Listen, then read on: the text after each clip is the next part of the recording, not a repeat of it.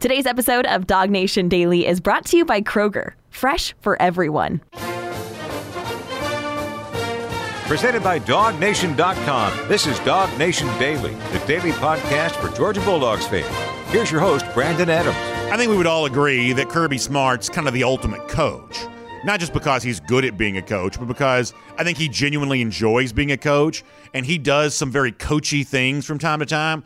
One of the things that Kirby Smart seems to do, that a lot of coaches over the years have kind of done, is a tendency to sandbag just a little bit, and there's no set of circumstances that won't cause Kirby Smart to talk about how much the deck may be stacked against him or stacked against his team or what kind of adversity they're facing. That's just kind of what coaches do a lot. And even in the midst of having won the national championship a couple of weeks ago, Kirby Smart, and this is sort of an amazing level of coaching mindset, but Kirby Smart found a way to even turn that into a challenge for the program. Oh, we've been so busy trying to win this national championship that we're all of a sudden now we're so behind everybody else. It's sort of the classic thing that a coach might say, but it's still at least worth considering what Smart did say about what was going to happen in the immediate aftermath of Georgia's win against Alabama in the national title game a couple of Mondays ago. In fact, I think some of what Smart foreshadowed then on full display here right now. So as a way of starting our conversation off here on this Friday on Dog Nation Daily, presented by Kroger, let you hear this from Kirby Smart about the immediate aftermath of the title game on his Bulldogs. This is Kirby. It's right now. I mean, we'll have multiple kids. Probably we'll have a few kids go into the portal that we've had discussions with that held that off. Out of respect for the team, and I thought that was tremendous. So we'll have that, and everybody will think that's a terrible thing, but in some cases it's actually a good opportunity for kids. We've got 16 or 17 mid-years that have enrolled. We got to finish off this class. We don't know how many spots we have because we don't know what some guys are doing, like Lewis and other guys. So, I mean, there's a lot of work to be done. And, I know people don't understand it, but other teams are 10 days up on you because they finished January 1st, your competitors, and you're going, wait, they're doing what? We're trying to win a national championship. Fortunately, I had a really good mentor, teacher of dealing with that because he's in it every year. But you fall behind because you're trying to manage your roster. So listen, Kirby Smart said that, and I do believe it's true. And in that moment, it probably felt especially true to him. Smart, like, as he said, his mentor, Nick Saban, these are guys that love the process. And so for someone like Kirby Smart, I think he's eager to get back to that. If you want to go back in time when this was spoken, it was the Tuesday after the national championship game. I think Smart's kind of eager to get into that process, not because he's panicked about it, but because he genuinely enjoys the act of putting a roster together, putting a team together, keeping the Georgia train in motion. I think he genuinely enjoys that. So when Smart says, hey, we're 10, 11 days behind here, it's true. But in my mind, looking at the Georgia program from, sort of more of a 10,000-foot view because I'm not as inside to it as Kirby is. I'm not, kind of in the muck and the mire the way he is there's actually something else that's more true about the situation with Georgia football than Smart let on right there. And I think this is the kind of thing that if you're a Georgia fan, you're trying to make sense of transfer portal this and rumor that and all of the crazy stuff that really has come to define college football, not just the reigning national champion, the Georgia Bulldogs, but college football in general. I think something that was maybe hiding in plain sight for Georgia this week ought to give you some comfort here just a little bit. That ultimately what's really true about Georgia is not that it was 10 or 11 days behind after winning the national championship. What's really truly true about Georgia, if you don't mind the redundancy, what's really true about Georgia is that Georgia, for the most part, stays about a year ahead of everybody else. And ultimately, if you want to explain why programs like Georgia always have the best recruits, always have the best players, that may be the best explanation as to why. Same thing for the other programs that we kind of consistently think of as elite recruiters. Ohio State, Alabama, used to be Clemson. We'll see if it still is. From time to time, it seems to be LSU. We'll see how true that is in the Brian Kelly era. But kind of that Bama, Ohio State, Georgia thing where they're always in some form or fashion the top 5, top 3, whatever else. Texas A&M trying to crash that party. We'll see if they stay there. But the programs that have consistently been on top, I believe the reason why they're able to stay on top is they are always sort of working about a year ahead. Let me show you this on the screen. I just sort of picked this at random if you're watching on video. How many of these photos did you see this week, for those of you that spend a lot of time online, a lot of time social media, whatever else, of Kirby Smart and a Georgia assistant kind of cheesing with a coach somewhere, hanging out and on the road this week? It's kind of the cool thing about the modern age in which we live in is that when Kirby and Del McGee and Buster Faulkner or Todd Monken or Todd Hartley, when these guys are visiting these high schools in the state of Georgia, they have this barnstorming tour around South Georgia this week. They've been in Arizona, Texas. I mean, how many states have these coaches been in? We get a chance to see all these photos. And in a lot of cases, this is 2023s. Georgia made some offers to some 2024s this week. All of this is kind of working a year or two ahead. Now, let me tell you why I think this matters if you're a Georgia fan, is ultimately what Georgia is doing right now is far different than what most every other program in the country is currently doing. And we get so immersed into Georgia football news, sometimes I don't think we quite fully pull back and appreciate what it's really like other places. That most other places are working to get a 2022 roster together. They are active in the transfer portal because they need players. They are trying to get guys signed for 2022 because they need guys to hopefully help them this upcoming year. And listen, eventually Georgia's going to be in the portal a little bit. It'll probably take a player or two. It did last year. And Georgia may still add a couple more names to the 2022 class. You're certainly interested in that. But ultimately what Georgia's trying to do right now when it comes to 2022, even though they lost Jermaine Burton this week who they didn't want to lose, and they may lose somebody else that they don't want to lose, ultimately what Georgia's trying to do right now is get down to 85. And that's one of those things where, how does Georgia get down to that scholarship limit? A lot of folks ask that. But around the rest of college football, what most fans are asking about their program is, how do we find enough players who can even play? And so when you're always scrambling to get a team ready for the upcoming year, you are ceding ground to Georgia for future years to go ahead and lay the groundwork with a guy like Arch Manning for the 2023 class, or, who knows who for the 2024 class. And Georgia always having that ability to work ahead here for a moment is one of the reasons why, if you had to predict where Georgia's going to be ranked with the 2023 recruiting class, you'd say top 3 at least. 2024 recruiting class, you'd say top 3 at least. It's because of the long-range work that Georgia's able to do. That was on full display this week, and it's probably a pretty important reminder that when you see Georgia doing its long-range working, its long-range planning this week, it is a reminder that the folks who have the most at stake in the outcome of Georgia football, the coaches whose livelihood depends on its success, they weren't running around frantically panicking this week because of any individual name from the 2021 team deciding to go elsewhere. No, they were confident enough in what they have in place to be looking a year, 2 years ahead into the future and looking to see what they're going to build on there. Have you ever read the book? And I know some of y'all, maybe like it or don't like it when I bring up stuff like this. But have you ever read the book, The 7 Habits of Highly Effective People? It's a popular book many, years ago.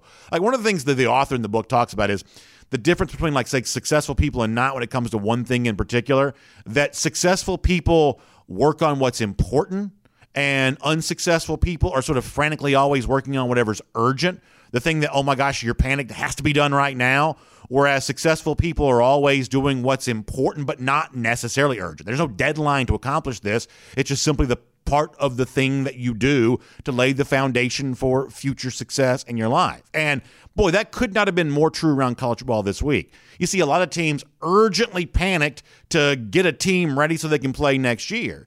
You see Georgia sort of gracefully, mindfully pointed towards what's important. In 2023, Georgia's going to want to have good relationships with the guys who are there. Working on that right now. 2 years from now, they're going to be very glad to have long-term relationships with the best players from that cycle. They're working on that now. Watch the way Georgia worked this week. In a time in which some UGA fans were panicked, Georgia didn't appear to be panicked at all. It's another example why Georgia has a gap between its success and the success of almost anybody else that would be a contender to its status. And if you use the evidence that's currently available to you, that gap may only be widening. Now, let me completely change gears and talk about this for a moment.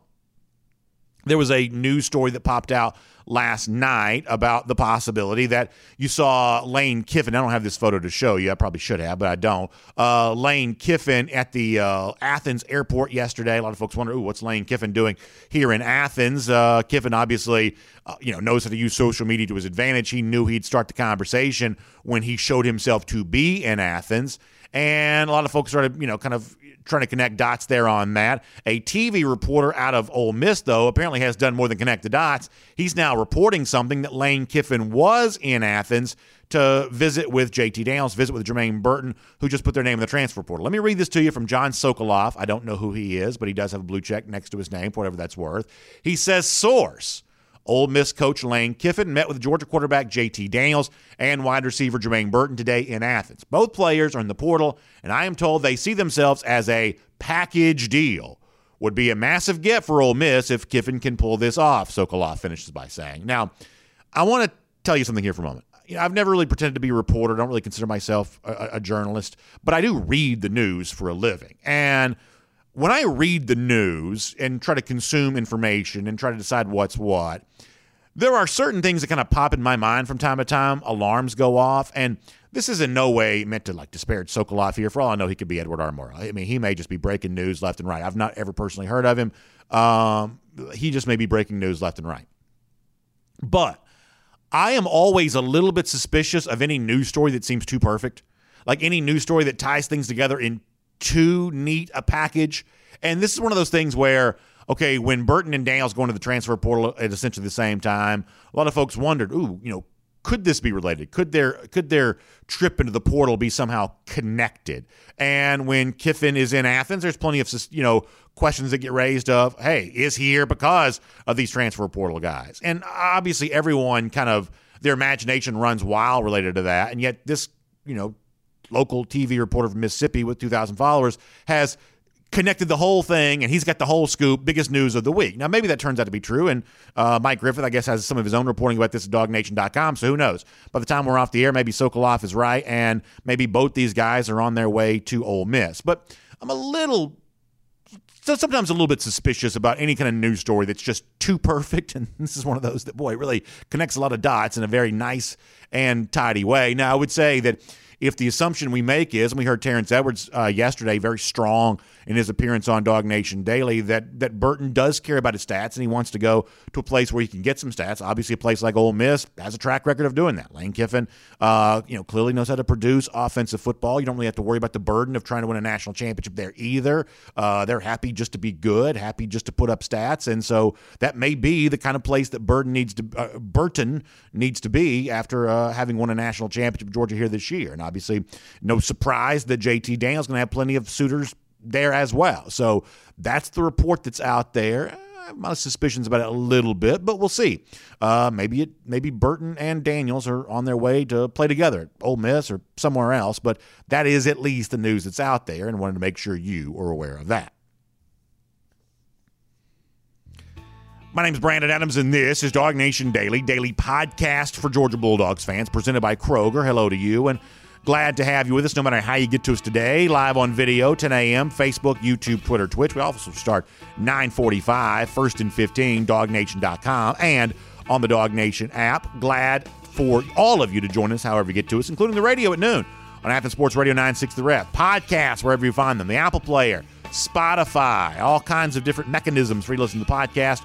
Just really appreciate you being a part of what we're doing here today. And a big thanks to our friends at Kroger for making it all possible. How long have we been telling you about our friends at Kroger around here? And obviously, we love everything they do for you on a daily basis, including as we get ready for Valentine's Day. Boy, men, don't mess this one up. Time to start thinking about what's going to be going down for Valentine's Day. Time to really utilize what's available to you at Kroger to get great savings on the stuff that's going to make the significant other in your life feel loved and cherished. How about this? You can buy two, get one on Hershey candy.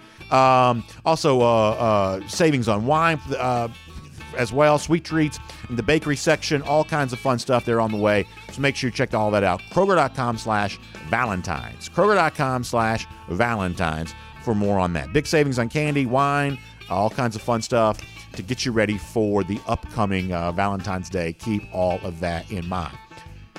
in a moment or two, we're going to hear from Jeff Sentell. Looking forward to being able to do that with him today. There's a lot to get into. We had some folks before the show asking about, hey, roster management. I even kind of addressed some of that off the top of the show today. We'll kind of get into a little bit of, who's on their way in, who's on their way out. How does this impact what's still left to be done for Georgia in the 2022 class? So we'll try to see if we can kind of figure all that out. I'll look like that meme of the guy from It's Always Sunny in Philadelphia trying to draw all this on a chalkboard. It may get kind of crazy here in a little bit, but we'll see if we can figure all that out with Jeff Sentell when he joins us. Before that, on a Friday, just kind of in a mood to do something a little bit fun here. And obviously last Saturday was a great celebration for Georgia, winning the national championship. We've done a lot to kind of look back on that moment as we're around the doghouse here.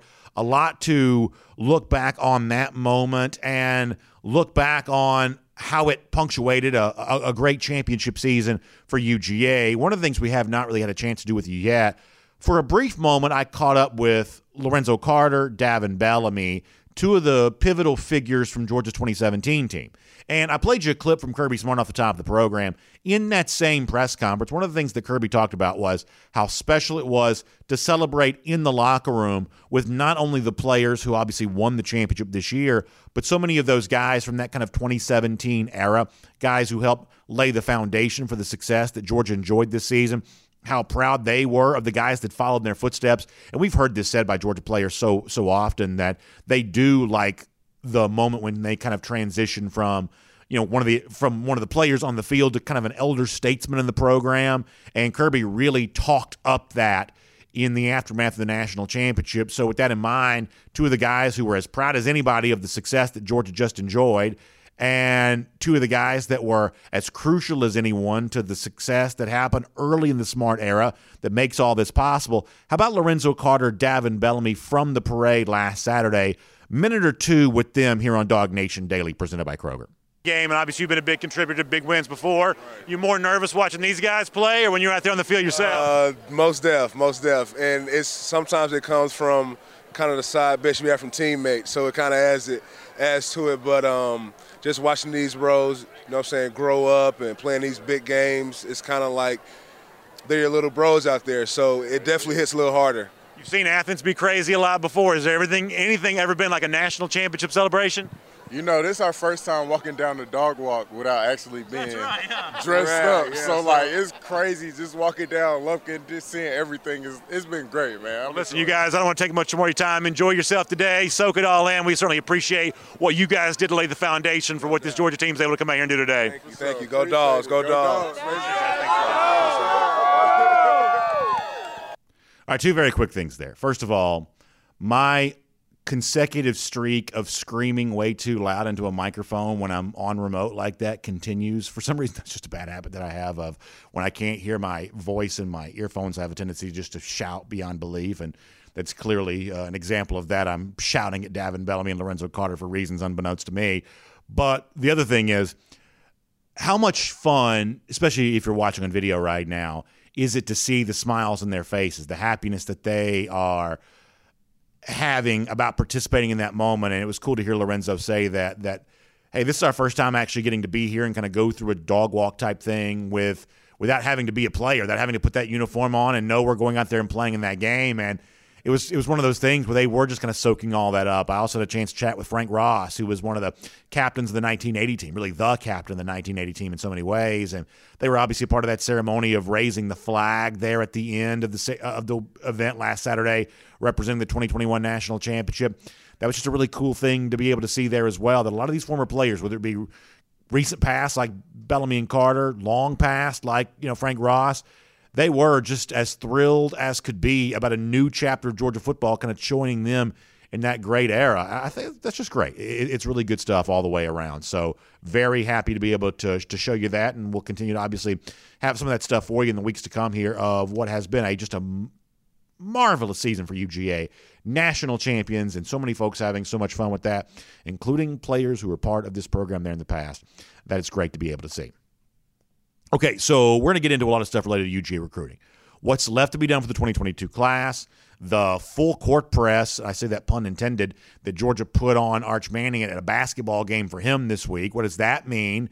We'll figure all of that out. What Jeff took from the busy Georgia coaching barnstorming tour that seemed to cover the entire state of Georgia and most of the country, certainly a good portion of the country over the course of the last few days. It is a fun day to get into a lot of UGA recruiting stuff with Jeff Sentell. We'll dive into that. Christian Miller's name is going to come up. Shamar Stewart's name is going to come up. All kinds of big names going to be a part of the conversation. Then when we are done, we will have a couple of very fun golden shoes for you there as well. So all of that is on the way as Dog Nation Daily, the daily podcast for Georgia Bulldogs fans presented by Kroger, rolls on right now.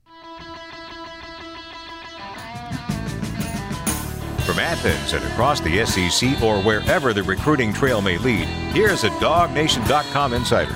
All right, we'll say hello to Jeff Sentell here on the road, assisted by AAA. Jeff has been on the road a bunch, of course, and we love AAA being on with us here right now.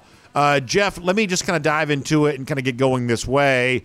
This is an opportunity for Georgia to host some 2022 visitors this weekend. Obviously, Georgia's been on the road a lot, looking ahead at future classes. We'll talk more about that in a moment. But, you know, sounds like a long shot with Shamar Stewart, although there has been some chatter that he might be visiting Georgia this weekend. Obviously, you know, Christian Miller's still a name of intrigue here, there as well. You know, what can you tell us about what still can be done for the 2022 recruiting class, and what, if any of that, might be done here this weekend?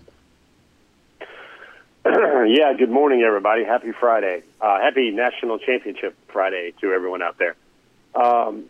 So, yeah, Brandon, you nailed that right there. Shamar Stewart is in town, is on his way to town from out of Miami.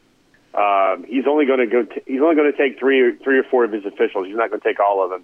Really, it's a decision between Miami, where he was last week, Texas A&M, where he's been many, many times, and then Georgia. Georgia is kind of seen, I would guess, as maybe a quasi-silver, bronze medalist right now, depending on what will happen, what can happen over the weekend. He really likes Athens. He's been to Georgia a couple of times.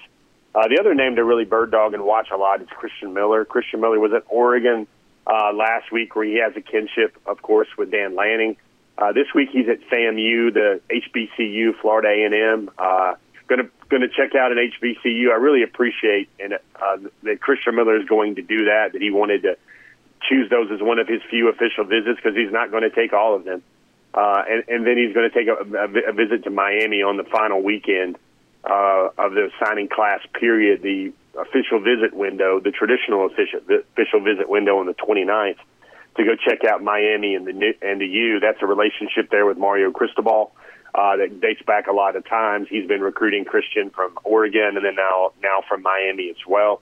For me, though, I think Christian's really just simply going to come down to a Georgia-Ohio State decision. Maybe the Oregon Ducks have put their beak in there just a little bit into the situation, but I remember him telling me earlier this month that he had two letters of intent or financial aid forms to sign during the early period. Ohio State sent him one and Georgia sent him one. And he didn't sign either of them, but he saw them every day, and he made sure that he looked at those almost every day that he was at home, because that decision was really weighing on his mind. And I really think the things with Georgia, the hometown, Travion Scott, the chance to play with one of his probably 5 best friends in the world, Michael Williams, who just got some amazing news this week as well. I think it's really going to come down to a lot of things there, but I know this. The dream schools that Christian Miller had when he was in the 9th grade, those 2 schools are still the schools of his dreams. And I know he had some impactful visits to Georgia this summer and this fall, especially when he had one visit for a home game that really, really moved him. Can I give you a crackpot theory about something just for a second? Crack that pot. I think that how you recruit a player you know you're not going to get is very telling. And I don't just mean because, hey, in the world of the transfer portal, you never know. That's not what I mean. It certainly seems like, as you said, that Georgia's not destined to get Shamar Stewart, and yet the fact that Georgia might still go all out, host him on a visit, and kind of go through the motions here just sort of speaks to kind of a no-plays-off type mentality. And I think that's kind of telling that Georgia as a program has enough energy to expend some of that on a guy that it knows it probably won't get. But, listen, Georgia just never stops trying no matter what. To me, that says something pretty good about the program, even if the ultimate result is kind of a futile effort here. It just sort of speaks to a no-plays-off mentality that I do think benefits UGA in other areas. Well, I mean, I think Georgia obviously has the momentum, and if you want to crack that pot and say that Georgia's recruiting to finish up second place because that would be the most desired destination if portal thoughts happen, well, I think there's validity to that. I think one thing Shamar Stewart knows is he wants to be a part of a big championship defense like Georgia. He wants the defense he plays on in college to look a lot like the one he saw this year at Georgia over and over. And I know that he's going to look at Georgia this year and see 3 or 4 defensive linemen drafted in the first 2 rounds, and that's exactly everything he's looking for. It's not too far away from home in South Florida. And, Shamar, he hits those benchmarks about the type of guy that, from an analyst and a scouting perspective, you would compare directly to a guy like Trayvon Walker. Yeah, I think that's exactly right. So a lot of folks are kind of left to wonder as we look at the rest of the 2022 cycle about, UGA commits that didn't sign the first time around, especially in light of a conversation that's been ongoing amongst some of the more inquisitive UGA fans of, hey, if you kind of add up all the players that we're left to assume is on scholarship, you're talking about 90-something guys or something like that Georgia would seem to need to do a decent amount of work to get to the 85 threshold here. So when you start thinking about, like I would say the 2 more prominent names, at least in terms of this conversation, a guy like a Jordan James, the running back, a wide receiver like Dillon Bell, are these guys still going to be in this class? I know Bell has kind of reaffirmed that this week via social media, but take me through the commits that didn't sign and the likelihood that they still are in this class come February. Yeah, that's something to think about there. So Kirby went and saw Dillon Bell this week out in Texas when it looked like he was in the Airwolf chopper being driven along by Jan Michael Vincent. If you're a child of the 80s like I am, or the late 80s like Brandon is, you'll realize the pun behind that reference. But and that was kind of one of those things where I don't want to say that Kirby came to Texas and put hands on him and verified his status, but if someone wanted to think theatrically that way, then I think that would be a pretty proper spot to be in. He tweeted out that he's going to see everybody on February the 2nd, I believe, and go Dogs, and that was kind of affirmation. And, Brandon, really what it is Georgia's trying to find the way with the scholarship derby, with the guys coming in, guys coming out. They're not sure who is going to portal out. They're not sure who is going to come in. So I think that's a way of just making sure that scholarship counts at 85. And folks, it can go over 85 as long as the young men are not on campus and they're enrolled in school receiving aid from the university and the athletic department. That's the way that normally works. Darius Smith, fantastic player, loves Georgia probably with the fire of 1,000 suns. And he's a next generation type player where I see him as a guy that's kind of in that Leonard Floyd mode that's going to check all the boxes. He plays receiver for his high school team, but he's going to be an edge defender. Certainly Georgia needs more and more of those. He's a guy that, basically if you cut him, he would bleed Georgia red and black. I think that one's not going anywhere. Now, Jordan James had some intrigue. I think that's a matter of what we talked about on Cover 4, where Florida State's coming, Auburn's coming, Oklahoma's coming, the Florida Gators are coming. It's been reported that Jordan James is going to give Florida an official visit right before National Signing Day. And I think what that is Jordan James just trying to make sure and have insurance policy feelings available. I know he told me in a certain type of way that he still loves Georgia, would love to be a part of the class. He might have been a little standoffish, I guess, in Texas at the All-American Bowl simply because it was a little interesting and curious why he didn't sign with Georgia during the early period. He said it was because, and I'm going to take him at his word for it, that his family was on vacation. They were on a cruise. They were on a trip, so there was no way for him to sign and have that ceremony at his school. I would kind of simply, the best and most accurate and thoughtful way to say this is I think if he still wants to be at Georgia and Georgia still wants him at Georgia, then I can see him being a Georgia Bulldog. I think there's something to come on that matter about whether he locks it down and whether he becomes a Georgia Bulldog eventually. Those are the 3. There's also a name out of South Georgia I'd watch a little bit. I'd be interesting to see if E.J. Lightsey out of Fitzgerald, a really impressive-looking linebacker. Glenn Schumann went down to see him over the last week. He's a guy that's always been interested in Georgia. Georgia's been interested in him. Obviously, Georgia has lost some numbers at inside linebacker. That might be a guy that, especially if he comes into town this weekend, takes his official visit, that goes well. Maybe some fruit, maybe some more traction comes there out of that. But, Brandon, if someone wanted to simply get the Cliff's Notes version of what I think the 2022 signing class looks like for Georgia the rest of the way, I think it's making sure things go down the track with their current commitments, because there's some really good players there, especially a wide receiver like Dylan Bell, who's got a little bit of a Deebo Samuel thing going on right now with his ability to play in a lot of positions as an athlete on offense. Of course, Georgia is losing a lot of receivers to the portal. And then also I think the big slice of chocolate cake story, the big slice of apple pie story, the huge dessert for the class would be what I think is a really fantastic young man and a fantastic football player in Christian Miller. Yeah, I think you're right about that. Let me also say one more thing quickly here about the guys that, are committed but not signed. I think that Darius Smith is the most under-covered, under-discussed member of this 2022 class for Georgia. I find him to be a fascinating prospect. I'm actually kind of interested in, Georgia going with a little bit bigger edge rusher, which is not to say anything about it, a Nolan Smith or, but, a guy that's, 6'6", already at about 225. You can imagine him being a little heavier than that, at the college level. I just think there's something about him, I think, that has the potential of being a very interesting prospect for a place like UGA. And, I'm happy to hear you say that you think he is definitely still signing with Georgia, because I think he's a pretty intriguing prospect all the way around. Yeah, Brandon, we had him on Before the Hedges, and I think it was really cool. His parents, great salt-of-the-earth people, they've been watching Hedges for a long time, and I love how this happened organically, where they're like, hey, we see all these guys on Hedges, we love it.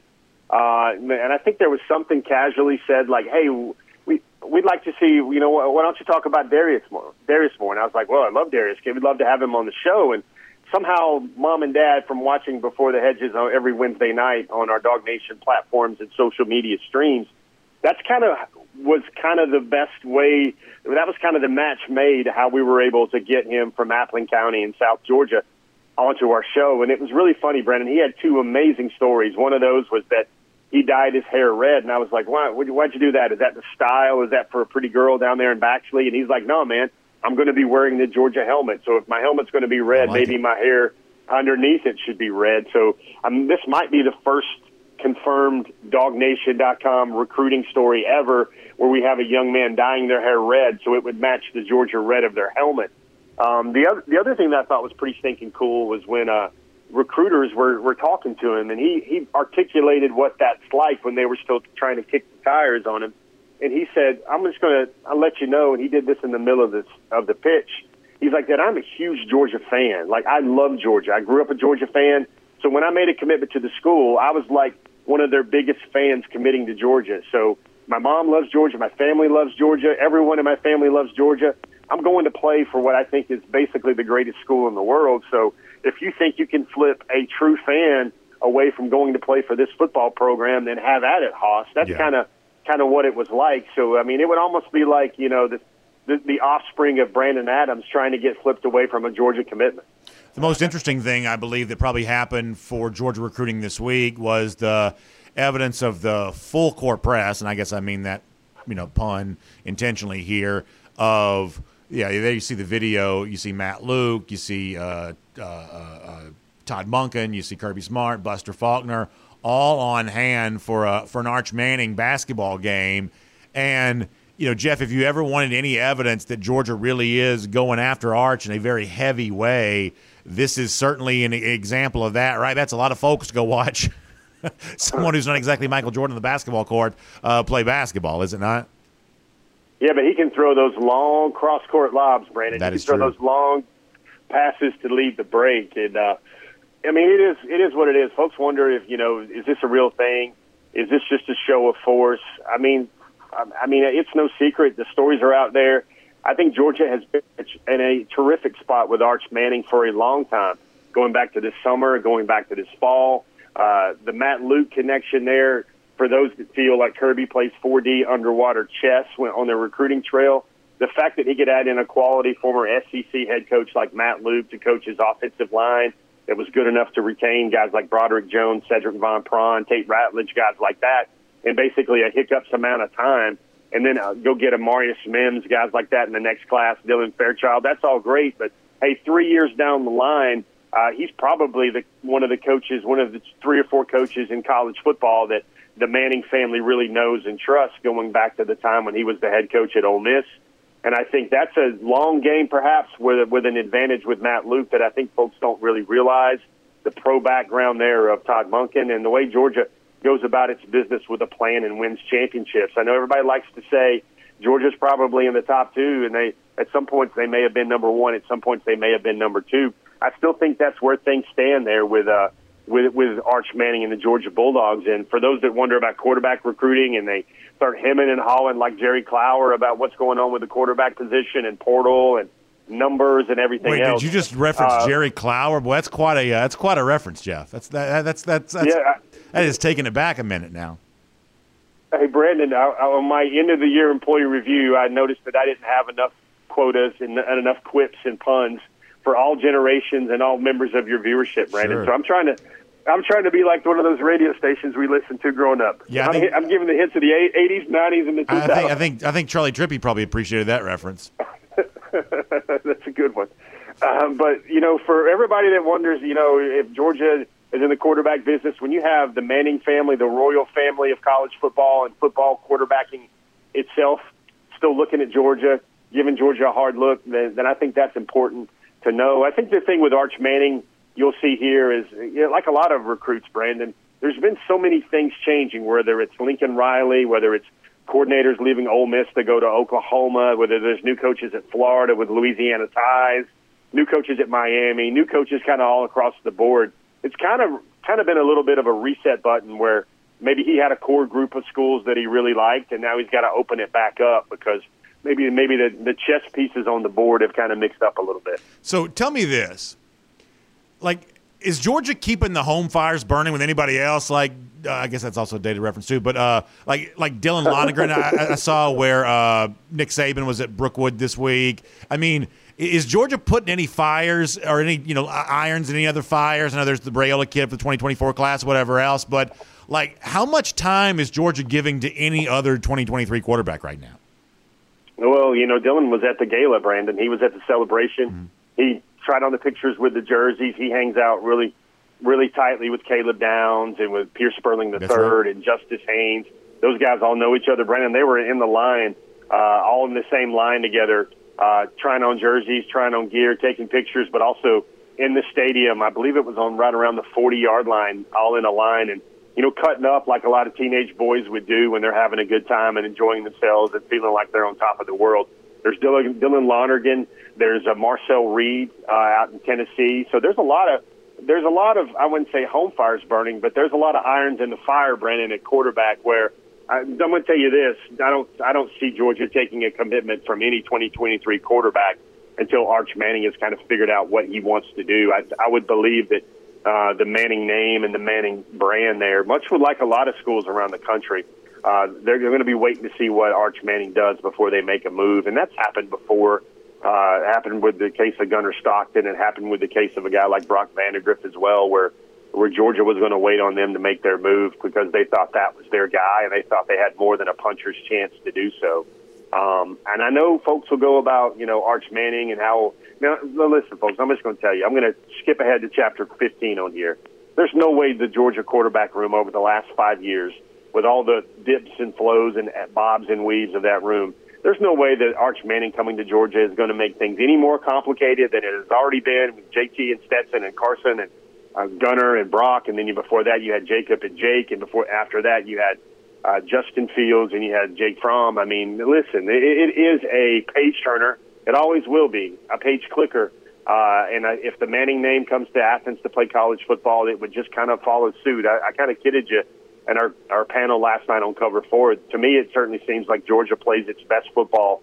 Its quarterbacks play its best football when there's a little bit of anarchy among the fan base about who should be QB1. All right, so on the road, assisted by AAA with Jeff Sintel. And, of course, AAA, as said before, we certainly trust them when we're traveling around and doing so many things as we have been doing over the course of the last couple of months. They even saved me money on hotels, things like that. I love my AAA membership. But I also love telling you about AAA as an option for your auto insurance there, too, because we are at a time in which everything is just more expensive. My wife's constantly complaining about how, just things are just more expensive than they used to be. She knows, I don't, because she basically buys everything for our house. The point here is that as we're all figuring out how to pay for things these days, doing whatever we can to put more money back in our pocket is really, really important. That's where AAA steps in on all of this. I want you to consider them for your auto insurance, because when you switch and save with AAA, you have the potential of putting hundreds of additional dollars back into your pocket, and you really owe it to yourself to do everything you can to give yourself the most money possible. Making the best decision, but your auto insurance is a part of that. So check out this website. It's AAA.com/auto insurance. That's AAA.com/auto insurance. Also, let me give you a phone number to dial. 866-380-1637. 866-380-1637. Switch and save auto insurance with AAA today. So, Jeff, I wouldn't even be able to. I don't have the manpower to show you all the places that Kirby Smart and Georgia assistants showed up this week. All over, certainly South Georgia, from like one end of the state in Dougherty County all the way to the southeast corner over in Valdosta and Lowndes and Colquitt and everywhere else, and then across the country there too, Texas, Arizona. It seems like they've just been a little bit of everywhere. What do you kind of take from the barnstorming tour they've been on? Is there any through line for all of that you want to leave us with here for a moment? It's funny. First of all, the helicopter collection is priceless. And let me see, what's the term a lot of recruits said this week about being in Athens for the gala on a recruiting visit? They said it was kind of the ultimate flex for Georgia to host recruits right in the middle of their championship celebration at the 50-yard line. Well, Kirby hadn't stopped flexing, man. He's kind of like Lex Luger, or he's kind of like Arnold Schwarzenegger during those 1980s Mr. Olympia contests. But, it's funny. Kirby's landing these places, Brandon, and I know you've noticed it, and I know it's gotten a few cackles out of you. Kirby's landing these helicopters that look like the thing 45 or 41 or one of our POTUSes would land in on football fields. And then you've got mere mortal coaches, including the Florida staff, just showing up in a car at the front of the school. I mean, it is mesmerizing how these flexes are happening. And I'm going to say, the helicopter budget, must have been a Josh Brooks emergency approval for expenditures in the helicopter budget this week, because I think he's got a collection of 5 stars, kind of like this 2022 class. That's a story we wrote this week that we wanted to bring to everybody's attention when they were clutching pearls about gas. Players are leaving Georgia. Folks, the infusion of Georgia talent, I think, is as good as it's ever been. And we wrote about that this week on DogNation.com. But really, you saw him hit all the he played all the hits, man. He went down to see Richard Young. He went down to see Malik Bryant. He went down to Crisp County and Cordele. I think he took 2 trips to Crisp County and Cordele, because you see pictures popping up all the time. You see him in Dougherty. For me, with the way I structure the recruiting beat for DogNation.com is, man, if I wrote about every place Kirby went and who he was going to see, then I wouldn't have a chance to tell some really good stories, because you almost need a traffic cop about you can almost, and it's really funny, it doesn't take a rocket scientist for those folks that wonder, hey, the staff at Georgia really pay attention to stars. Well, all I'm going to say is it's extremely coincidental that almost every place that chopper lands is a place that you can correctly go to a 2023 or a 2024 board, and you can see a highly rated All-American type kid, or a 4-star or a 5-star kid. And this is really important, because remember the last year about how some SEC East coaches were kind of, I guess, elitist, and they're kind of like, I'm not going to dirty my hands with recruiting. Well, this is the national championship program, the program that has had the average recruiting class of number 2.8 in the country since Kirby has been there. And he is maximizing every opportunity for folks to tweet out, the national champions came to visit. Georgia's national championship coaches have came to visit. If anything, Brandon, for a guy that didn't sleep, and probably the best part of his employee review every year up to this point might have been the way he gets after it on the recruiting trail. For me, observing, listening, collecting all this data, it seems like Kirby has hit turbo boost on his recruiting pitch, because he's maximizing everything he can with this national championship and the generational 41-year momentum that's built up for Georgia football right now. All right, it's very late, and I apologize, but I do want to kind of get in the weeds here on one thing real quick. As you were talking, our producer Michael Carvel was showing some of the video we have of Buster Faulkner. Faulkner's obviously been on the road here a little bit lately. Georgia's down a coach or a couple of coaches, so you have a chance to take somebody and do that. I think that Buster Faulkner has a very bright future ahead of him as a coach. I guess this is one of those things where honesty does compel me to admit that being deputized into on-the-road duty has not always been a predictor of future employment at Georgia. Didn't Nick Williams get that tab one time? He didn't become an on-field coach at Georgia. Didn't Bakari Rambo at one point in time get that? And, kind of the same thing, there too, that getting a chance to be the pinch hitter when Georgia's down an assistant coach has not always been a precursor to employment. That is fair to point out, is it not?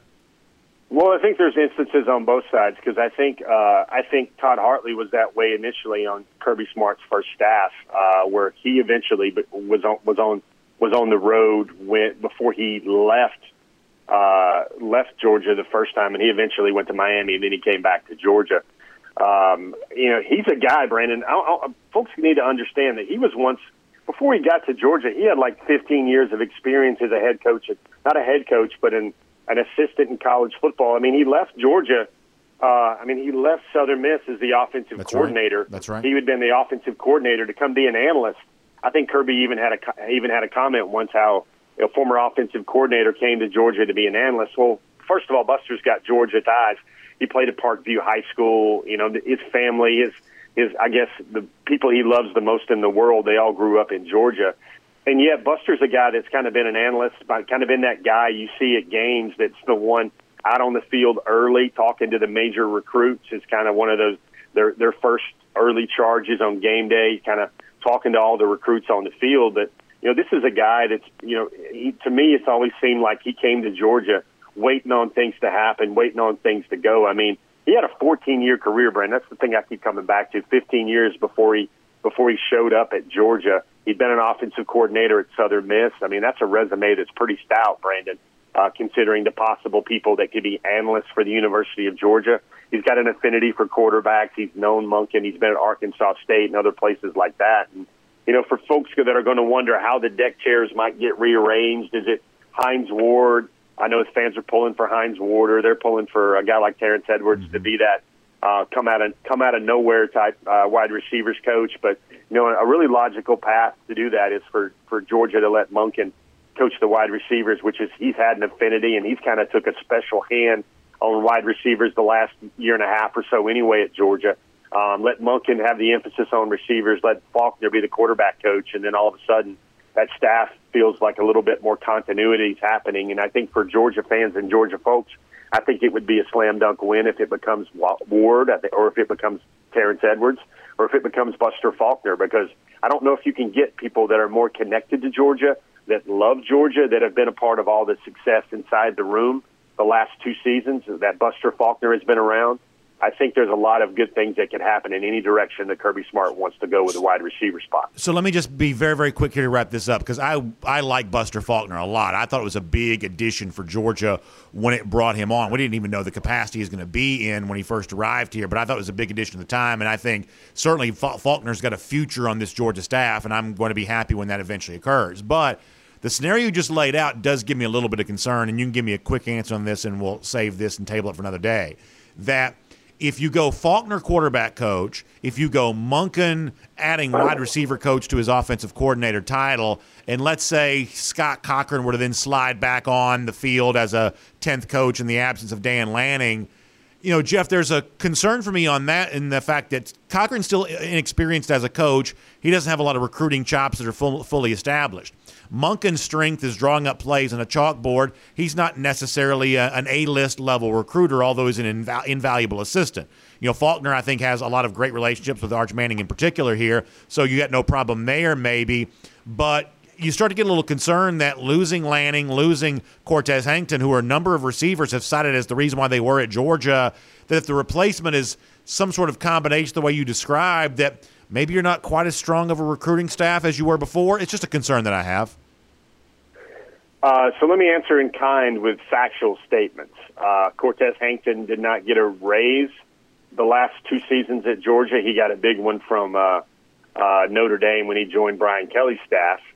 And then also, I look, Brandon, and the one glaring hole to me, and what in a 2020 recruiting class that seems like the most robust and complete all around I've seen in the 7 or 8 years I've been covering Georgia recruiting now, is the fact that they didn't land a premier wide receiver.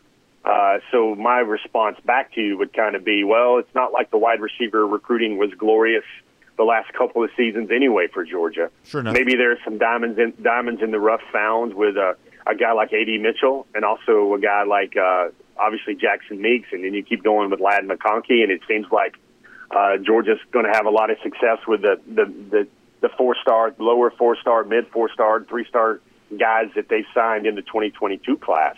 I think Georgia's made some hay there with a lot of playmakers that really fit personalities, playmakers, performance types that really fit what Georgia's put on the field the last 2 years under Monken. So my only pushback there would be that, I mean, brother, the recruiting has not been gangbusters as well. I mean, I don't know how you view it, but I'm pretty sure that staff in Athens doesn't like hearing about how they finished a close second or third to all these All-American and 5-star receivers that look like they're walking sticks of dynamite when they get out there.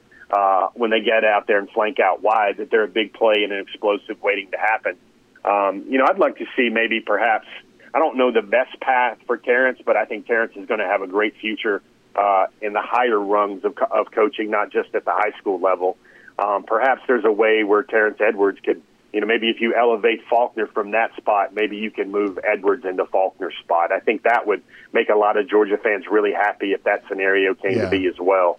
Now, if I can't have him on Dog Nation Daily every Thursday, selfishly, I'm going to be against that. But I do think that's a pretty good. Hold on, Brandon. You're gonna give up your Dog Nation Daily on Thursdays if you can get more 5-stars in the lineup on Saturdays. I think you'll take that straight. I will take that one for the collective team that is Dog Nation, if that be the case. Jeff, I got to leave it there. Thanks for being here today on the road assisted by AAA. Have a great weekend. We will look forward to talking to you soon. All right, hold on, Brandon. You're gonna get mad at me, but I got one thing I got to get in the weeds about. By all means, it's going to be an upcoming story on Dog Nation, but I just want to put this, folks. And I don't know. This is the South. We're all good people here, but Georgia's All-American defensive tackle Big Bear Alexander underwent a procedure today. Okay. And if you've listened to me closely over the last couple of weeks, one of the things that really impressed me about Bear was I don't know if I've seen a tougher, harder prospect that has came into Georgia. He had issues with his shoulder during his senior season. He'd been wearing a brace. I saw it kind of come in and out, and I thought he was down for the count a couple of times at the Under Armour All-American game week, and the young man just kept fighting through it. It was a matter of pain tolerance, and he showed a hero's resolve about how he was able to keep getting up off the mat, keep going in there and playing in an All-American game culture. Let's face it, Brandon, where a lot of folks are looking for the Gatorade with the little paper umbrellas on it so they can enjoy themselves during an All-American week. And, Barry Alexander came to the All-American game to prove to himself that he was as good as anybody out there and that he was going to play and finish that week on the field. That's what he did. He kind of hinted to me that eventually surgery was going to happen, and if you can see on Bear's social media today on his Instagram account, he's going through a procedure today to kind of clean up that shoulder, and it really was an issue with his labrum. He's going to get that fixed. He had always told me that the number one thing that he wanted to have happen was for him to be healthy and ready to go for fall camp to get ready for Oregon in that season opener. And quickly, since he's been in Athens for about a week, that's what Big Bear has been able to do. Now, I've got a story that'll come up with a lot more thoughts and comments on Bear, but I know a lot of people, the only time they maybe catch our content maybe will be on your program, or maybe if I can put a bug in everybody's ear to look for that and kind of get the reason why this is just another special young man on the defensive line that really is not going to back down from anything hard or tough in his life to get to where he wants to go. And I think, everybody should think about Big Bear Alexander today and his shoulder surgery. I think that's really good, Jeff. Thanks for letting us know that. Obviously, we love Big Bear around here, so a lot of prayers are going out to him as he undergoes this procedure. Thanks for making us aware of that, and we'll look forward to reading a bunch more from you at DogNation.com, and talk to you very soon again as well. See you, buddy. Everybody have a great weekend. You as well, sir. Let's take a look around the rest of the league. This is SEC Through. By the way, Jeff mentioned Cortez Hankton going to LSU. Did y'all see how much money he's making? Listen, I don't begrudge anybody. $900,000, I think the report is. I think he was making, about $500 or so at Georgia, something like that. getting the big raise to go back home to LSU. Man, that's $900,000. That's real money. That's almost like Jeff Sentell money. That's big time stuff right there. So good for Cortez cashing in a big way to go back home to Louisiana for all of that. We got a bunch of SEC through type stories to give you here. So let's try to pick up the pace because we are also running crazy late. Cruise around the SEC courtesy of Royal Caribbean in 2022. Cannot wait to be fun in the sun on a Royal Caribbean cruise ship. And obviously when I talk to folks about Royal Caribbean, the fact that we got so many big things planned coming up with them, one of the things I hear so frequently is, BA, the thing I want to do is go to Perfect Day Coco Cay. And I would say that's probably the thing that I'm the most excited about in the upcoming year there as well. It's the private island that's in the Bahamas, and it's exclusive for those on a Royal Caribbean cruise ship. It's a private island. You've always kind of wanted to be on a private island. This is kind of that. But it's like unlike anything you've ever could have imagined before. There's a thrill side. There's a chill side. You got the tallest water slide in North America, a helium balloon that takes you several hundred feet up in the air. And, the chill side, you got, largest, like, wave pool. I mean, all kinds of unbelievable stuff going on there. There's the private cabanas, which give you a chance to kind of relax. That's on the chill side where you're just kind of hanging out and just kind of enjoying yourself. There's just so many fun things about a Royal Caribbean cruise. And in 2022, I would invite you to check out our friends at the Cruise and Vacation Authority. Look at all the various ports in which the Royal Caribbean ships are leaving from. One of the things that I probably enjoy is leaving out of Port Canaveral, because when I've been on a Royal Caribbean cruise before, that's just a very easy drive from where I'm sitting here in the Atlanta area. Port Canaveral, kind of in that sort of Cocoa Beach, Space Coast type area. Just very easy to get to. You just drive down the road. You're basically there. You're on board, and you're having a great time. And obviously, there are all kinds of tips and tricks to make a Royal Caribbean cruise vacation as fun as it can possibly be. So that's one of the reasons why we invite you to check out our friends at the Cruise and Vacation Authority. You can find them online, tcava.com. That's the website, tcava.com. You can also give them a call, 770-952-8300, 770-952-8300, and check it all out. Just a lot of fun things going on here with Royal Caribbean in 2022. With that said, let's cruise around the SEC courtesy of Royal Caribbean. I thought that Dennis Dodd had a very interesting piece yesterday at CBSSports.com, and this was extensive. Getting into what Dodd predicts on the basis of folks he's talked to are even more massive changes coming to college athletics in the years to come. That essentially the NCAA, as we've come to understand, it's just about to dissolve. That it just simply can't hold the weight of everything that's resting upon its shoulders right now. That there's a growing sense of dissatisfaction, and obviously we see transfer portal and name, image, likeness be the first example of that. But Dodd predicts there's even more of that coming in terms of, a future agreement with actually the TV rights holders, where some of the money that goes to the schools now going to go to these players in the future, football, basketball, and things like that. And look, obviously this is a very complicated topic, and there's a lot of stuff. It's almost like I can't do justice to everything that Dodd wrote in the piece because there's just so much to it.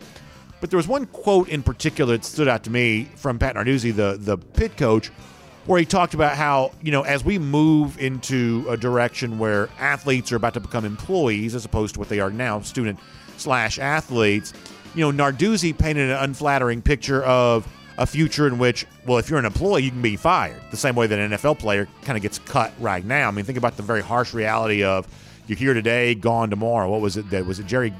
No, it was Sam Weiss. Sam Weiss, Jerry Glanville, whoever was famous for saying the NFL stands for not for long. That kind of harsh reality, that kind of tough treatment that pro football players have gotten over the years. Narduzzi predicts that's what's going to be coming down the line for college athletics there as well. Now, there are going to be some cynical-minded folks who say that, these are just coaches that are painting a scary picture because they don't want change to occur. Maybe that is the case. The thing that concerns me, though, a little bit is, and I always am a little bit concerned that I come across old-fashioned when I say something like this, because honestly, I do like the way that college sports has been, and I am very hesitant to embrace too much change here because I just think that college athletics has not only worked really well as an entertainment medium for someone like me, and obviously, the kind of thing I make my living in right now, but I also think, having met so many of the high school coaches that serve high school players, having met the high school players themselves, the guys that get a chance to go on and play college athletics, this institution has served them really well there too. And I think when you meet a future college athlete, when you meet a high school player that wants to play in college, like the one thing that you never really hear them talk about is hey, man, we got to get together and unionize, or, we've got to get together and come up with a better revenue model. For the most part, the thing that the average athlete that hopes to play in college, at least the ones that I've talked to, are concerned about, not saying all, but I would say a larger share than sometimes is given attention to, is what they want are scholarship opportunities. They want to play Division I sports, and they don't look at a situation where there's some sort of tyranny associated with Division I football, and there's some sort of they don't feel oppressed. They feel obsessed with the idea of getting into the system, and they're fearful that there are just fewer opportunities. And that's what Narduzzi said in this piece at CBSSports.com, and I think that's already proving to be true. That the large number of folks who go into the transfer portal, let's just keep it to football for a moment, they go into the portal and they have nowhere to go. Now Jermaine Burton's going to have plenty of opportunities, and JT Daniels going to have plenty of opportunities. But the average player in the portal from the FBS level goes in the portal and realizes he just got nowhere to transfer to, that the portal was provided as a way of serving players. But I would love to have somebody kind of get involved in this and say, is this actually serving players well? I'd love to have somebody do a count of how many fewer players at the high school level are signing Division I scholarships now because of the way in which, if you're a Group of 5 team, if you're an FCS team, you've now used the portal as the number one mechanism for how you put your roster together. Those are spots that used to go to high school players. They go to college players now, transferring from one place to the other. And listen, if you're running a Group of 5 team or an FCS program, then your obligation is to build the best roster you can. But in terms of what serves the future of college football better, I think a lot of the things that certain folks have kind of gotten fixated on, like name, image, likeness, and transfer portal, I actually don't know that it's serving the average player as well as some people seem to assume that it does.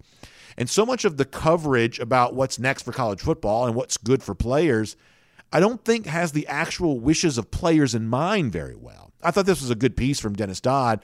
I thought it laid out the landscape of what really truly might be on the way.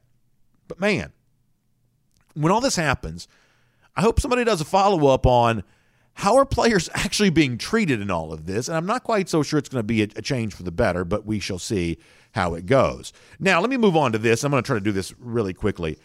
There's all kinds of coaching movement, I think potentially afoot here at Auburn. There's been a rumor out there the last couple of days that Derek Mason might be on his way to taking the defensive coordinator job at Oklahoma State.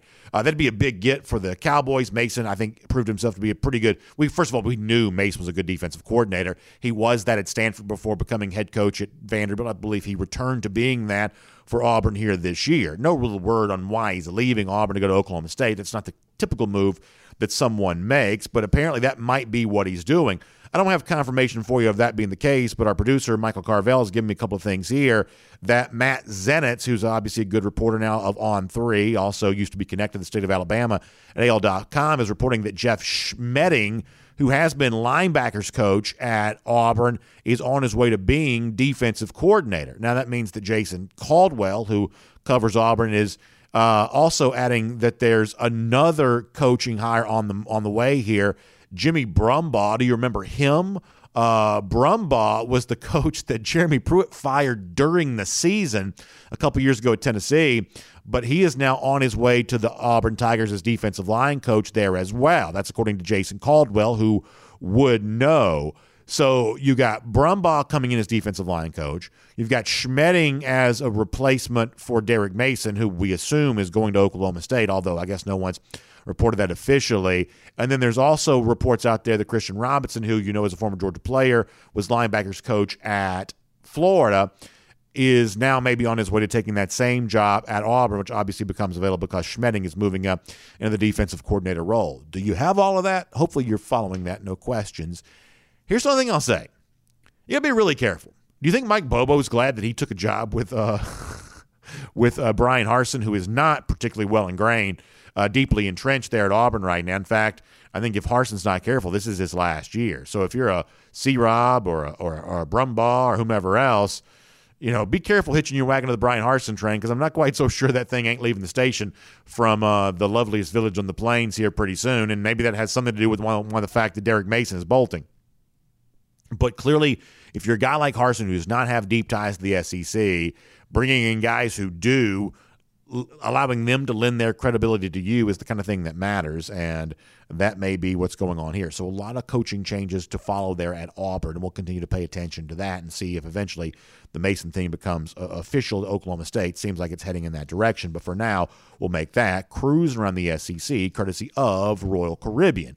Also, check out my friends at Space Dogs. You've heard me talk about crypto before, and when you hear me talk about it, you're left to conclude, I'm not quite so sure BA is a crypto expert. If you believe that, you are right. I know some about it. There are other people who know more.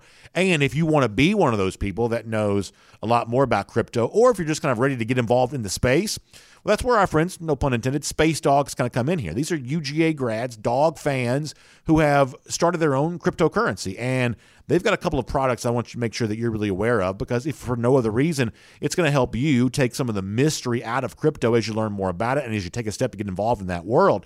A couple of the products you need to be aware of. How about the new Dogs token? There's the Dogs wallet. There's the Space card. All of these things ultimately are just a better, safer, more secure way to make transactions online. Some of the things you're already doing anyway, and a chance to get involved in the world of crypto with some folks who love the dogs and are obviously enjoying the national championship that UGA just won. So please check out this website. It's dogs.io. Dogs, of course, spelled the way it's supposed to be, DAWGS, dogs.io. Find out about Space Dogs here today. And with that, we'll get ready to wrap up the program. So, a couple of golden shoes for you here today. Let me begin with this. This is one I wanted to show you the other day. Somebody had sent it to me, and I lost it. And so now I found it back again. I think this is really funny. Let me show you this on the screen for a minute. You know the big sign in the Alabama locker room that says no excuses? Scott Barman sends this in saying, I can't take credit for this because I found it on Facebook, but something you'll enjoy. Somebody has marked out the no and no excuses and put some excuses, which I think is really funny if you've listened to how Alabama fans have spoken to the national championship game. Good stuff for Scott. Will make him a golden shoe winner for today. Also, someone else here, Alabama themed, Mike Q sends this in. Is Georgia the hunter or the hunted? As you see Mark Agan on Twitter sharing the Kirby Smart taxidermist. He's real quick. Big elephant head there on the wall. I love that. Great trophy. By the way, lousy stinking Gators. How about a Gator hater updater? It's now been 4,761 days since the Gators have won a national championship. Good to remind them of that. And also let them know, Gator hater countdown, Dogs on their way to Jacksonville, coming up in just 281 days from right now. Dogs on the way to a beat down on those lousy stinking Gators. That's our Gator hater countdown. We will see you Monday. Dog Nation Daily presented by Kroger. Have a great weekend, everybody. And on the podcast, time now for the R.S. Andrews podcast Cool Down. Always great to have your thoughts, your comments. Appreciate you sharing those. Let me give you a couple of those right now. On video a moment ago, we were talking about some of the frustrations that Georgia fans have with the struggling men's basketball team.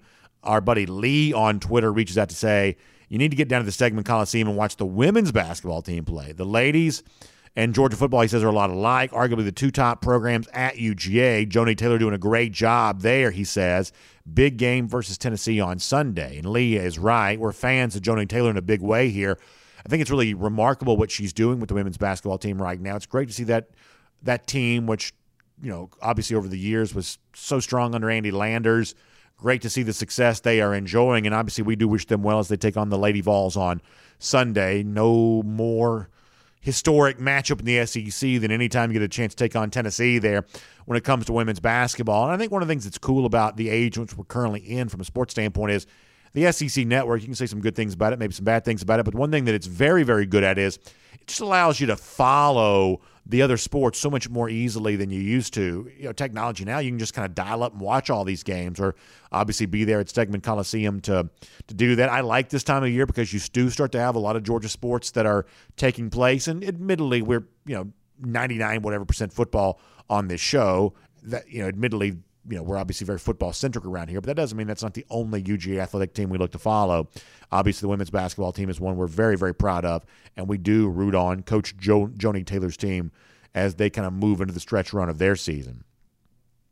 Fantastic Six weighs in on Twitter to say, I believe that Georgia pass defense is going to be even better this coming season, and that's going to be the game changer for us. So I mean, I kind of touched on this a little bit on yesterday's show, is that a lot of folks are like, oh, gosh, what's going to happen to Georgia when the defense regresses in 2022? And obviously being as good as Georgia was this past season defensively is not an easy thing to do. But when you look at the overall track record of how good Georgia's been in virtually every year under Kirby Smart, the notion of it falling off very far doesn't seem all that likely. And as Fantastic Six says, maybe even taking a big step ahead, he predicts, which is kind of an interesting thought all the way around. Albert Kopp writes in to say, Brandon, enjoy your shows. One comment, most people watching any sport like excitement. That is why people like offense, baseball, home runs, football, passing plays.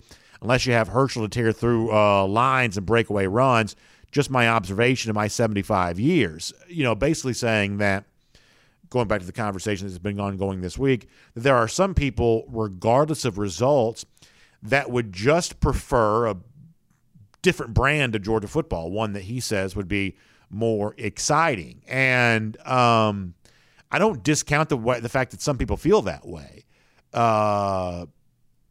kind of reminds me of back in the mid-'90s, I was a big NBA fan, big Hawks fan. And I don't follow the NBA like I used to, but back then I was a big fan. So there was a moment in which Lenny Wilkens was coaching that Hawks team where Atlanta was kind of just below like the Chicago Bulls level of best team in the East. Atlanta could have made the case, along with, like, say, an Indiana or somebody like that, to be the next team in the Eastern Conference of the NBA back in that era. But they kind of bumped into a ceiling a few times. Jordan, the Bulls, was that ceiling at least a couple of times. And, Lenny Wilkens was a little bit of a plotting style. It was like Mookie Blaylock pound dribbling the ball up the court, and Hawks weren't scoring 115 points a game or anything like that. And so Atlanta was winning in the playoff, getting the playoffs. They were winning games. They were a 50-win team. But a lot of Hawks fans just kind of rejected it and said, we're tired of this. We're bored of this. We want something different. And management, either to its credit or to its peril, listened to the fans. And they did change. They moved on from Wilkens, brought in a different coach, got different players, and for the most part, it took Atlanta a long time to ever be that good ever again. And, that decision for the Hawks kind of coincided a little bit with, the, decision of Michael Jordan to step away from the game. And he went and played, baseball, whatever conspiracy theory you want to attach to that. And a lot of times I'm left to wonder, what if the Hawks were stuck with the Lenny Wilkens thing a little longer and tried to be the best team in the sort of Jordan lull when he stepped away, how things could have been different. Sometimes I wonder about that.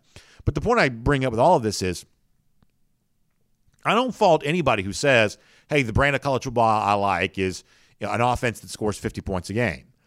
But if you have an offense that scores 50 points a game, you're not going to have a defense that gives up 15 points a game. No one does that.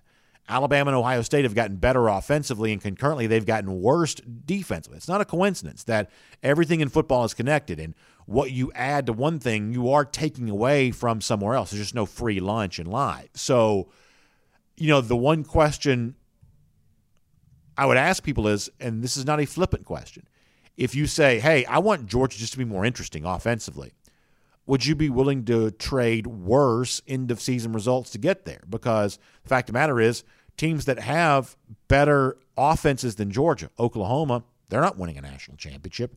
Ohio State, they haven't won one since 2014. Alabama, over the course of the last 4 years, has won the same number of national championships that Georgia does. So I think you have every right to want to pursue a more entertaining brand of offense based on your definition of entertainment. But I think you've got to be careful assuming that there's going to be more winning that comes your way because of that, because over the course of the last few years, that actually hasn't correlated as much as maybe you might assume. Trip on our Dog Nation comment section also mentioning some continued issues with the podcast on the browser.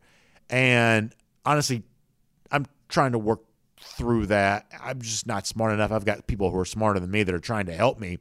But in the meantime, we are adding the show on YouTube to the podcast post each and every day. Now, you do have to click into that to watch it or listen to it, but it should function pretty much the same way, and it should be as simple as one click. So while we try to figure this out, hopefully that becomes a little bit of a workaround for you. Either way, Thanks for being here for our podcast Cool Down today. And honestly, please continue to share with me your feedback on any issue like that. I am certainly grateful to be able to get it. So thanks for being here on our podcast Cool Down. Hope all of you have a great weekend. Check out RS Andrews online for your air conditioning, heating, plumbing, and electric needs. They show up on time. They do the work that's promised for the price that's promised. That's why story after story, they have been delivering smiles, and they will deliver a smile for you. Dog Nation Daily, presented by Kroger. We'll see you back here on Monday, everybody.